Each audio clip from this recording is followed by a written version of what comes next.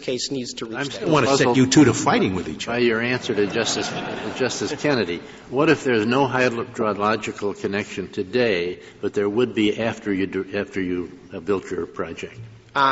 At that point, then maybe the respondent could determine there would be some formal regulation if, in fact, the discharge was into a ditch that was, in fact, regulated. Would it be a sufficient reason to deny a permit based on the judgment that after the project is completed there will be a hydrological connection?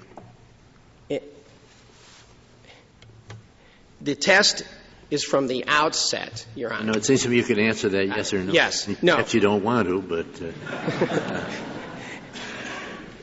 the resulting impact, I would say no. The resulting impact is not the determined for jurisdiction. But isn't it sort of foolish to say that we're concerned about pollution, but only if you catch it in advance? That doesn't make sense.